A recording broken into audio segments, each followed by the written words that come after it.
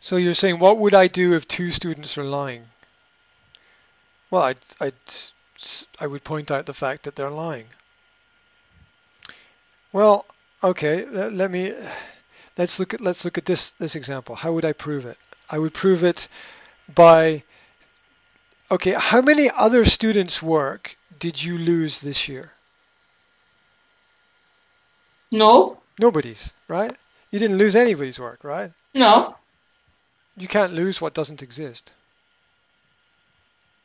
Well, you can't take the you can't you you can't trust the statement of a friend because a friend will always support you, whatever, right?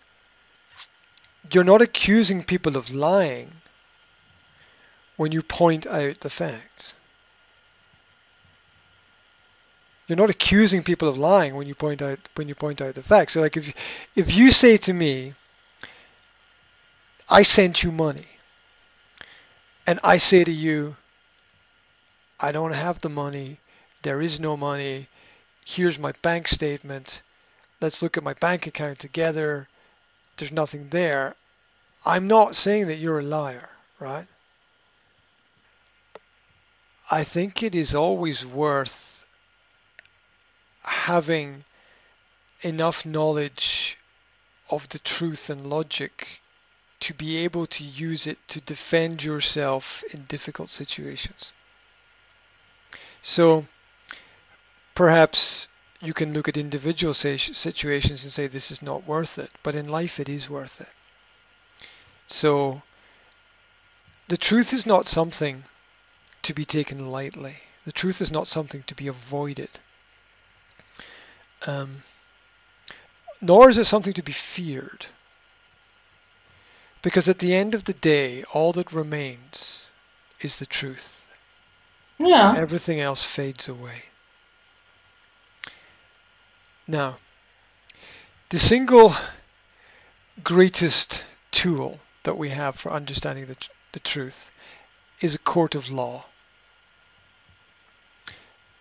Courts of law should follow certain basic premises. Uh, if that's the plural of premise or idea, premises, I think it is. Um, so you have to, and everybody has to treat every situation Yeah, but as if you're in a court of law. yeah, of course. Now, Yeah. number one, can you walk into a court of law and tell a lie? No. Number two, can you walk into a court of law and say whatever you want to say? No, you can't. The rules that apply are that the truth must be adhered to, and you are required to produce a burden of proof to prove that somebody is guilty of anything. Each person has the right to be innocent until proven guilty. Otherwise, there's no point being alive. There's no point being on planet Earth. You might as well get a rocket and go to another planet if you can find a spare rocket or whatever. But this is the basic principle. Now, anyone or anything that goes against this principle um, is using a type of logic which is false and manipulative, and it can be very easily proven and very easily shown. Number one, if something happened, there must be evidence of that happening. There must be clear, presented, um, objective evidence.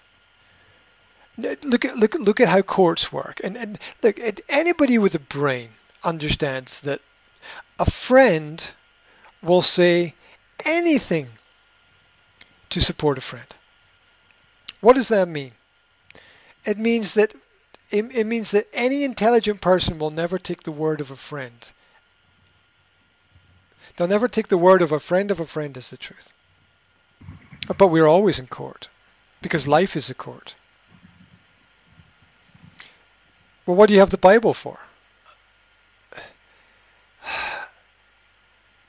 You don't need to prove that You don't necessarily need to prove that somebody didn't lie. You just have to stick to the truth. It doesn't matter what other people say. You can, look, it rains in the desert sometimes, but that's irrelevant. Oh, lawyers play word games, right? Lawyers play word games. It's their job to play word games. Intelligent lawyers don't lie. Stupid people do stupid things all the time. That's unavoidable because there's a lot of stupid people. But intelligent lawyers never lie.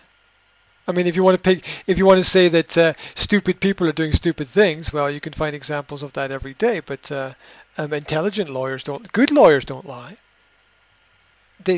So this idea that lawyers lie in court, no, they don't, because the intelligent ones don't put themselves in that position in the first place.